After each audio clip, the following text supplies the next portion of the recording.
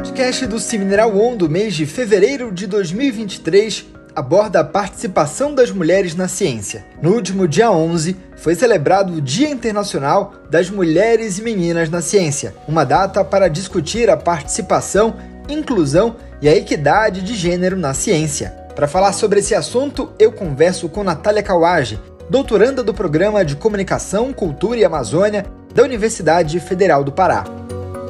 Com patrocínio da Vale, da Hidro, da Alcoa e da Sinobras, está no ar o podcast do Simineral On. Eu sou o Gabriel Pinheiro. Antes de a gente começar o nosso papo com a Nathália Kahwage, a jornalista Alessandra Fonseca, editora responsável pelo conteúdo do Simineral On, traz pra gente algumas informações sobre a participação de mulheres e meninas na ciência para aprofundar a nossa conversa e dar o panorama da participação das mulheres na ciência no Brasil e no mundo. Oi, Alê, bem-vindo ao nosso podcast. Oi, Gabi, muito obrigada. Olha, a Folha de São Paulo publicou no final do mês de dezembro de 2022 uma matéria que mostrou que as mulheres são a maioria das cientistas no Brasil, mas quase nunca chegam ao topo. Eu vou grifar aqui para você, Gabriel, algumas informações importantes divulgadas nessa matéria assinada pela jornalista Daniele Madureira. De acordo com dados de um estudo divulgado no ano passado pelos pesquisadores Roberta Silva, Alice Abreu, Carlos Nobre e Ademir Santana, o avanço das cientistas no mercado de trabalho é desproporcional ao nível de conhecimento. De acordo com o levantamento, entre os bolsistas da Coordenação de Aperfeiçoamento de Pessoal de Nível Superior, a CAPES, as mulheres são a maioria, representam 58% dos bolsistas. Elas também são a maioria entre os estudantes de mestrado, 57%, e entre os estudantes de doutorado, com 54%. Pois é, Alê, mas parece que no exterior e em cargos de chefia a coisa é diferente. É isso? Isso, Gabi. Entre os bolsistas da CAPES no exterior, elas representam 48% e também são minoria como membros, coordenadoras de grupos de pesquisa ou como bolsistas de pesquisa do Conselho Nacional de Desenvolvimento Científico e Tecnológico, o CNPq, que é o órgão responsável pelo financiamento da maioria dos projetos de pesquisa de graduação e pós-graduação do país. Para a gente trazer o dado, Gabi, as mulheres bolsistas de pesquisa da CNPq somam apenas 25%. Já no Comitê de Seleção da Academia Brasileira de Ciências, a mais alta instância entre os acadêmicos, elas somam apenas 7%. Alê, agora sim, existe uma explicação do porquê esse número ainda é desproporcional? Olha, Gabi, essa matéria da Folha também traz dados da Organização das Nações Unidas para a Educação, a Ciência e a Cultura, a Unesco, que provam que existe uma espécie de barreira invisível para o avanço das cientistas no mercado de trabalho. As mulheres estão em apenas 3 de cada 10 ocupações em ciência, tecnologia, engenharia e matemática no Brasil, embora representem 44% da força de trabalho no país, segundo os dados de 2020 da Relação Anual de Informações Sociais. Além disso, hoje apenas 28% dos pesquisadores de todo o mundo são mulheres, de acordo com o relatório da Unesco.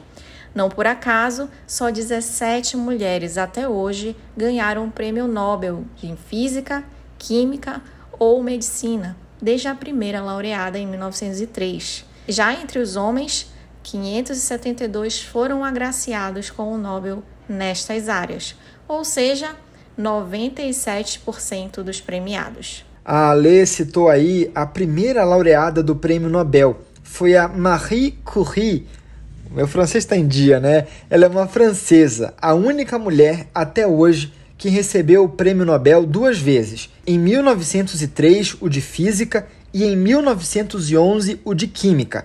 Junto com seu marido, Pierre, ela descobriu não apenas novos elementos químicos, como também os princípios da física atômica e a radioatividade. Gabi, e para encerrar minha participação aqui no podcast, uma boa notícia. No ano passado, a Unesco Brasil lançou no país o Educast em 2030, um movimento global de meninas e mulheres na educação e carreira em ciência, tecnologia, engenharia e matemática para sociedades inclusivas e sustentáveis. O projeto visa contribuir para a sensibilização e a transformação por meio de uma abordagem pedagógica da escola, a partir do estímulo aos projetos de vida de meninas e meninos e priorizando os estudantes pertencentes aos grupos de maior vulnerabilidade social, negros, indígenas, quilombolas, LGBTs e de baixa renda, a fim de reverter o cenário de exclusão, especialmente de mulheres.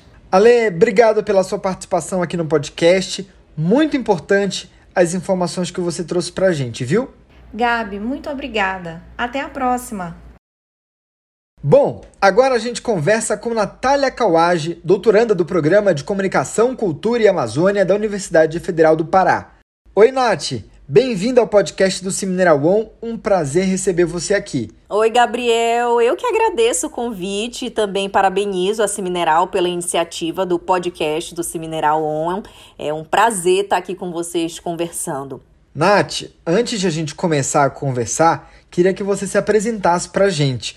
O público tem uma memória muito viva do seu trabalho como repórter e apresentadora na TV Liberal, afiliada à Rede Globo no Pará, mas você tem uma carreira para além das telinhas, na pesquisa, não é isso? Então, realmente, como tu disseste, ainda tenho uma memória muito viva em relação a mim, por conta do meu trabalho na TV Liberal. Eu sou a Nathália Kahwage e trabalhei lá durante 8 anos. Eu saí da TV em 2020, final de 2020, para assumir um outro projeto que foi na Secretaria de Comunicação do Estado, para ser diretora de jornalismo. Fiquei lá 1 ano e acabei tendo que abrir mão por conta dos meus projetos dentro da universidade. Então, a pesquisa voltou a fazer parte da minha vida.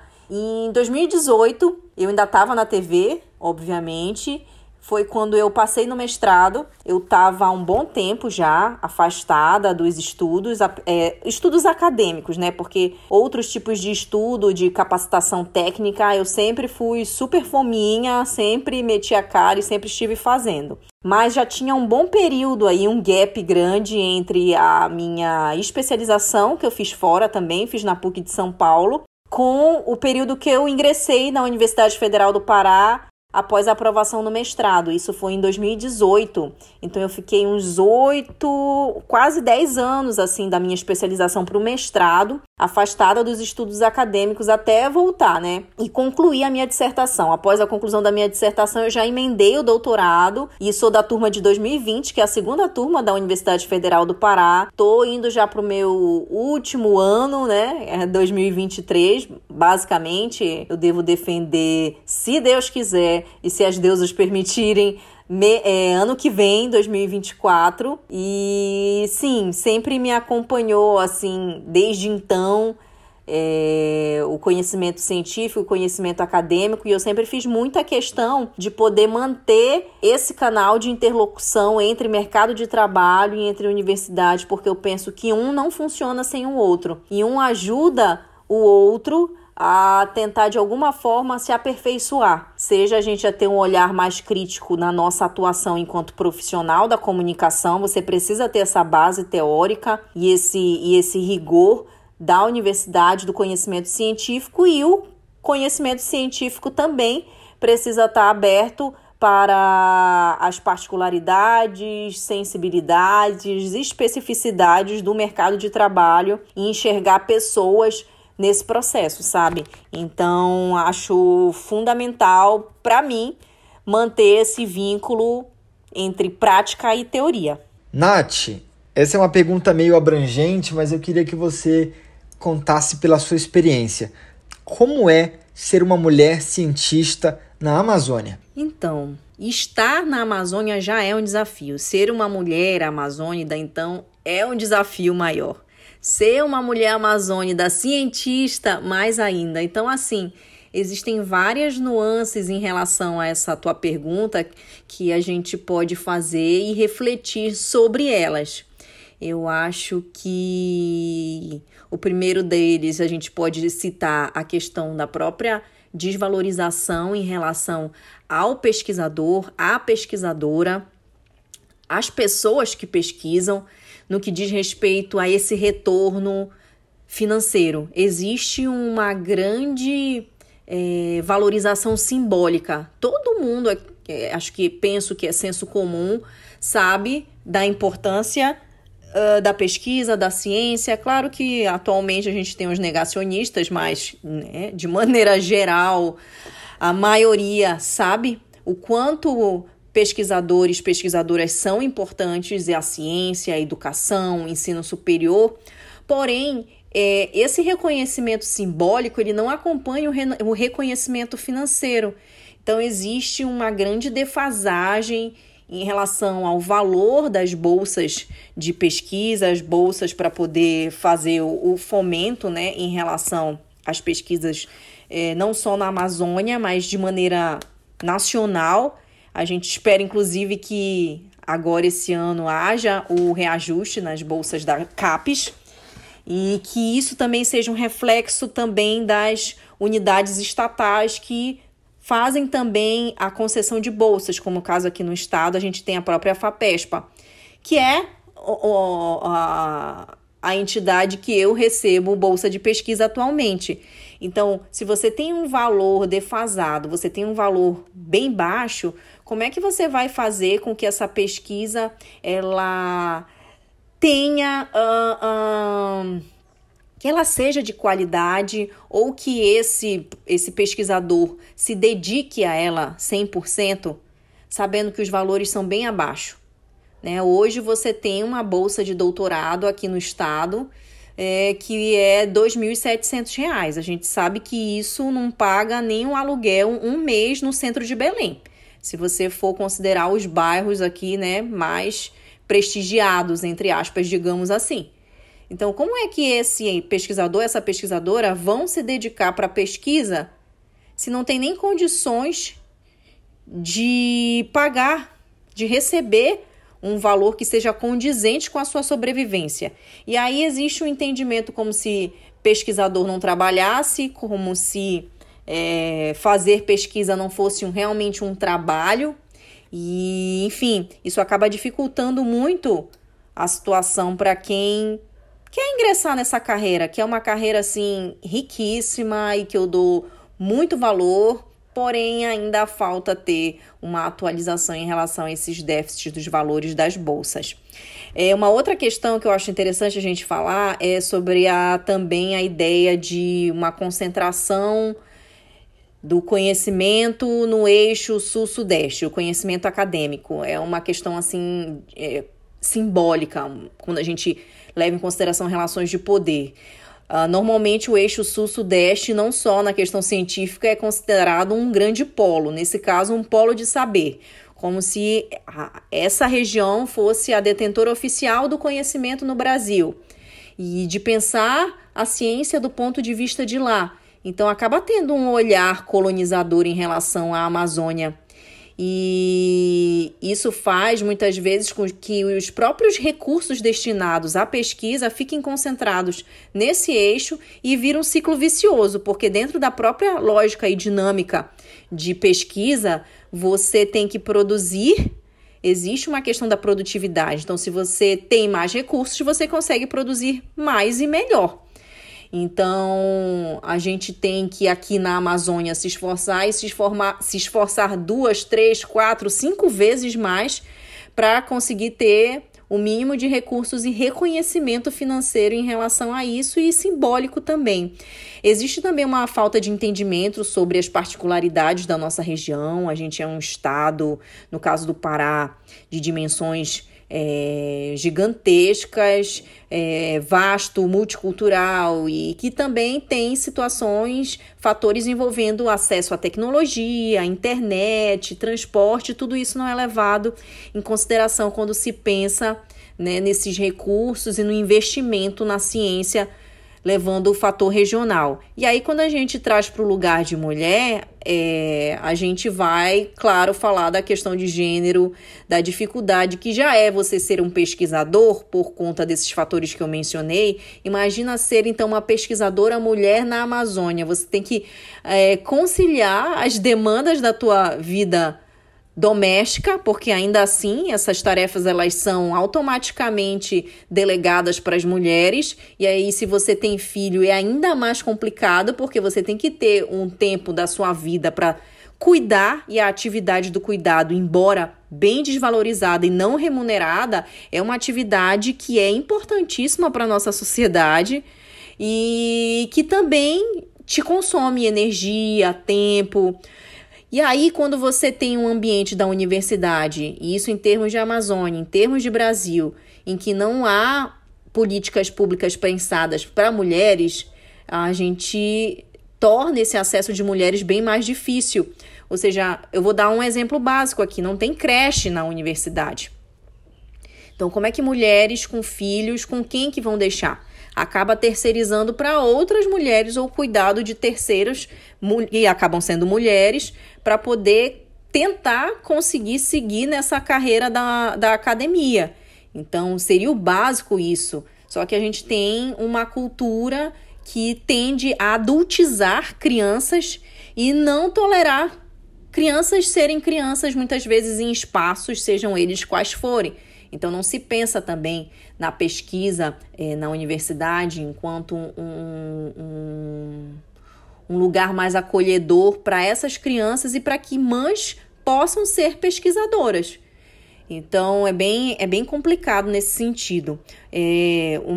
Por fim, acho que a gente pode também mencionar que, para além dessas problemáticas, essas adversidades, a gente consegue, sim, ter trabalhos de qualidade. Longe de mim aqui tentar fazer romantização de dificuldade, porque não deveria ser assim, a gente deveria ter o mínimo de equidade em relação a qualquer outra região do país.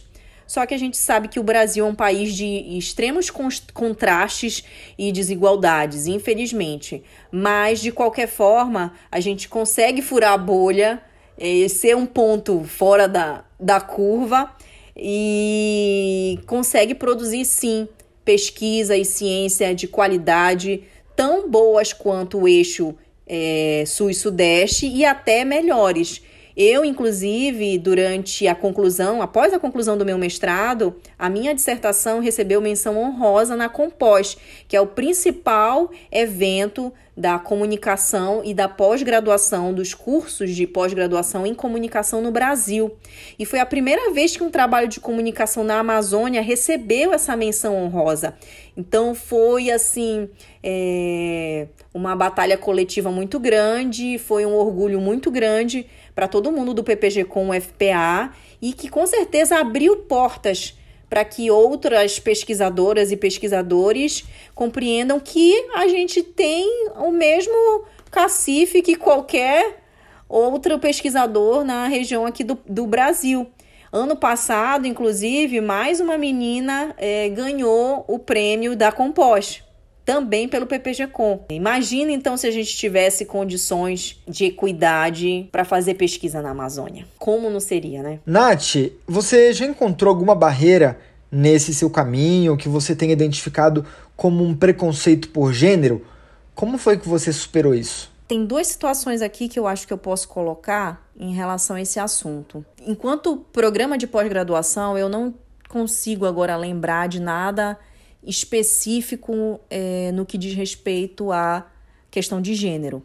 Mas, como a minha pesquisa ela conversa com outras áreas do conhecimento, e isso é muito comum quando a gente faz pesquisa em comunicação, existe esse caráter transdisciplinar. Eu fiz algumas disciplinas, por exemplo, na ciência política. E a ciência política ela é uma área do conhecimento, um campo do conhecimento que é extremamente masculinizado. Então, havia ali uma ideia de que estudos de gênero são menos importantes, que nem renderiam ser uma disciplina, isso no período do mestrado, tá? Nem renderia ser uma disciplina, então uma certa marginalização desses tipos de estudo, né? Que ocorreram a partir das teóricas feministas dentro da universidade na década de 70, falando em termos de Europa, Estados Unidos, tá? Então, naquela época, havia uma certa subalternização em relação a esses estudos. Mas foi possível fazer uma disciplina específica dentro da ciência política sobre a questão de gênero, enfim. E fico feliz que agora o próprio programa está oferecendo também mais disciplinas e a gente tem professoras que também estão atuando em relação a essa temática. Em relação a minha pessoa, enquanto pesquisadora, sofreu alguma questão relacionada a preconceito de gênero, eu posso te dizer que aconteceu por um estereótipo talvez relacionado à minha figura na TV. Aconteceu de eu ter essa percepção e eu senti isso, um certo preconceito mesmo, pelo fato de eu vir da TV, e existe dentro do imaginário essa ideia de que quem trabalha em TV é fútil, ou não é tão inteligente, ou é vaidoso, ainda mais por eu ser mulher e a TV pedir que a gente esteja sempre esteticamente dentro do padrão, esteja maquiada, esteja com cabelo escovado, esteja com roupas mais formais, então isso acaba passando uma imagem de que você é fútil, ou que você não é tão inteligente, ou até que você não é merecedora de estar naquele espaço acadêmico.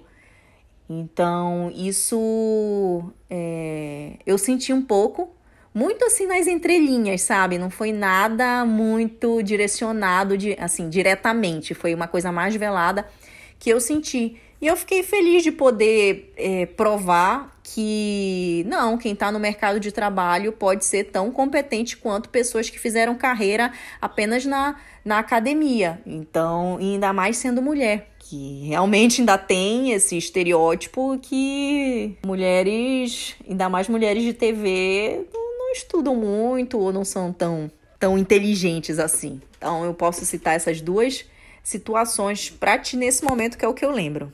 Nath, as mulheres ainda enfrentam muitos desafios nesse mercado. Qual a sua avaliação sobre isso? Que desafios são esses, afinal? São muitos os desafios, né? Primeiro, inclusive, eu lembro que para eu ingressar na universidade e retornar para investir nessa área acadêmica, eu fiquei meio assim, porque existia lá uma história, né? As fofocas que rolavam, que a galera da academia não aceitava bem quem era do mercado. E eu fiquei muito assim, duvidando se eu podia, se eu conseguiria mesmo, se era para mim. Então, quando eu passei no mestrado, nossa, eu fiquei super feliz mesmo. E eu lembro, inclusive, que eu tive que abrir mão da minha bolsa. Eu tinha a bolsa, o número de bolsas é limitado, então normalmente elas ficam para os primeiros lugares das linhas de pesquisa no processo seletivo. E eu lembro que eu fiquei em primeiro lugar no mestrado, na minha linha de pesquisa. Eu abri mão, porque para você assumir uma bolsa de pesquisa, você não pode trabalhar em outro lugar de carteira assinada. Então eu abri mão e fiz o mestrado trabalhando ao mesmo tempo na TV Liberal na época. Foi daí que inclusive eu fui para madrugada, fiquei no Bom Dia, enfim. Mas além dessa questão de eu duvidar se realmente era um espaço para mim, e aí tem, né, uma própria também questão de gênero, que essa pergunta me fez lembrar mais um pouco sobre isso, é que a gente duvida e a gente se questiona se a gente deve ocupar esses espaços. Mas eu sou muito grata, e eu até aproveito o espaço aqui, a minha orientadora, que é a professora Danila Kahwage, porque ela acreditou em mim desde o início, e eu sempre falo para ela, nem mesmo quando eu acreditava, ela acreditou, e hoje continua acreditando em mim, que ela segue comigo no doutorado, sendo a minha orientadora. Ela pegou assim na minha mão, me deu super apoio em tudo, assim. Ela é uma parceiraça, assim, de pesquisa, uma confidente, porque eu digo para ela que pesquisa e vida pessoal não se separam.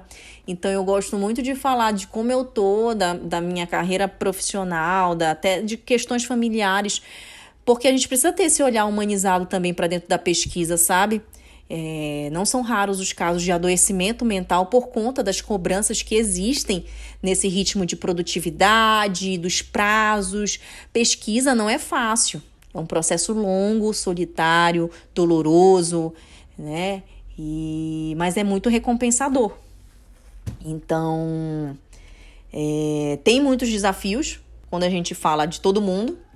E para as mulheres mais ainda, porque existe essa questão de duvidar de si mesma, existe essa questão de conseguir seguir a carreira por conta de fatores como a gente mencionou, de creche, falta de políticas públicas, para que a gente tenha lugares para que os nossos filhos consigam ficar e a gente consiga estudar. E aí é bem complicado mesmo. Mas é possível. Claro que a gente tem que olhar a particularidade. Não adianta a gente olhar só gênero se a gente não olhar também outros marcadores de raça. Então eu tô falando de mulheres brancas que nem eu conseguem. A gente consegue pagar uma babá, deixar com uma, né, com a avó, enfim. Mas e mulheres negras, periféricas, indígenas que querem acessar esses espaços, que não moram no centro, né? É bem mais desafiador. Dia 11 de fevereiro é celebrado o Dia das Mulheres na Ciência. O que você pode dizer, Nath, para as mulheres que ainda estão começando nessa jornada e desejam seguir a carreira científica? Então, Gabriel, pois é, uma data importantíssima. Que ótimo, que maravilha que vocês estão repercutindo aqui no podcast, porque ao longo da história toda do Ocidente, mulheres têm sido silenciadas, invisibilizadas pelas suas conquistas, e na ciência não é diferente. Como a gente já conversou, né? A ciência é um espaço altamente masculinizado, eurocentrado, racista. Então a gente precisa realmente quebrar esses padrões e refletir e cobrar por transformações, mudanças, para que mulheres incríveis também sejam conhecidas, né? Então, 11 de fevereiro é uma data fundamental para que a gente lembre dessas mulheres que muitas vezes não tiveram a chance de serem conhecidas pelo grande público.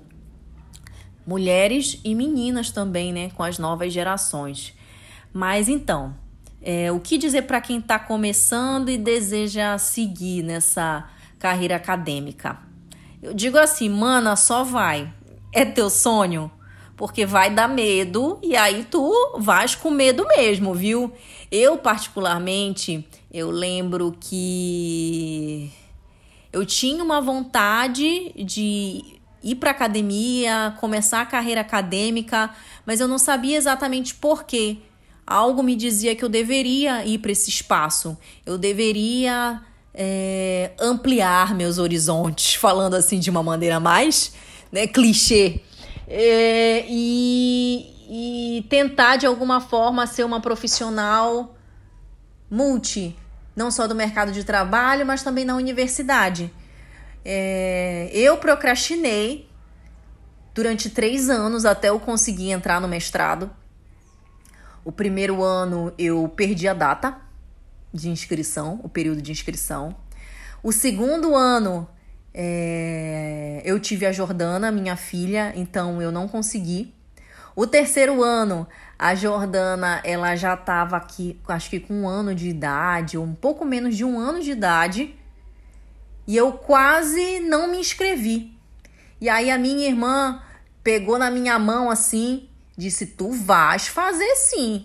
Toma, me mandou um monte de texto sobre gênero, né, de teóricas feministas, lê isso daqui, que aí eu vou te ajudando. Tu vai fazer assim, tu vai fazer teu projeto, tu vai. E foi ela, a partir desse apoio, claro, de uma mulher, que a gente sempre está cercado de mulheres incríveis, que são as mulheres que movem o mundo, são as mulheres que carregam o mundo nas costas. Então, Se não fosse a minha irmã, em primeiro lugar, eu nem teria ingressado na carreira acadêmica. E em segundo lugar, se não fosse também a minha orientadora, Danila Cal, ter acreditado em mim e a gente ter, por coincidência, a gente nem se conhecia antes, ter descoberto que a gente tinha temas em afinidades, como é a comunicação política e os estudos de gênero, imagina só. Então, tudo conspirou para que eu realmente entrasse na academia. Eu lembro até que eu achei que eu não ia conseguir nessa terceira tentativa porque faltava uma semana. E aí, como é que eu ia fazer? Ler um monte de texto trabalhando com filha com menos de 1 ano, escrever um pré-projeto, separar minha documentação toda. E aí, conspirou novamente para que o prazo do processo seletivo fosse estendido. Então, eu ganhei, assim, acho que mais uns 15, 20 dias. E eu consegui. Não consegui, olha só também essa história, eu não consegui ler todos os livros, porque na minha época a gente tinha que ler o livro. Hoje em dia são alguns textos selecionados que vão para tu fazeres a prova. Só que na minha época eram livros. Eu lembro que, tipo assim, eram uns 7, eu li 5. E aí a minha prova era para responder, tinham 3 perguntas ou 4 perguntas, não lembro. E aí tu tinha que escolher 2 e escrever, né, de forma discursiva. E, coincidentemente, desse total de questões que tinham, e eu precisava responder 2 eu tinha lido o livro.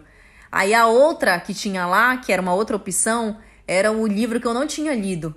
Então, ainda assim, eu consegui, eu tive realmente sorte de ter passado, fui bem na entrevista, enfim, fiquei em primeiro lugar, né? E aí, o que eu quero dizer isso? Que quando as coisas são para ser, elas realmente rolam. Eu não sabia o que me esperava e ter entrado na carreira acadêmica na Universidade Federal do Pará foi uma das melhores coisas que já aconteceu na minha vida, porque eu melhorei em todos os aspectos enquanto pessoa, sabe? A gente conhece realidades diferentes da nossa. Eu, enquanto uma menina, né, uma mulher de classe média, que nunca passou por dificuldades assim comparadas, né, a mulheres periféricas, as mulheres negras, a mulheres em outros contextos socioeconômicos, pude ingressar nesse ambiente que é extremamente respeitoso quanto ao diálogo, quanto ao debate, e a gente consegue se tornar assim mais humano, mais crítico e menos propenso também a ser enganado por fake news, por desinformação, pelos famosos gurus do marketing que estão bombando aí no Instagram. Eu até comentei esses dias nas minhas redes sociais. E assim, mana, infelizmente, para tu seres pesquisadora, tu seres cientista na Amazônia, não vai ser fácil. Mas convenhamos, o que é fácil para nós mulheres, né, Gabriel? Não é. Se tu és mulher de classe média e consegue pagar uma babá, ótimo, bacana, mas não deixa também de te organizar e separar um tempo para tua filha, para o teu filho, porque isso é importantíssimo. Tenha uma rede de apoio.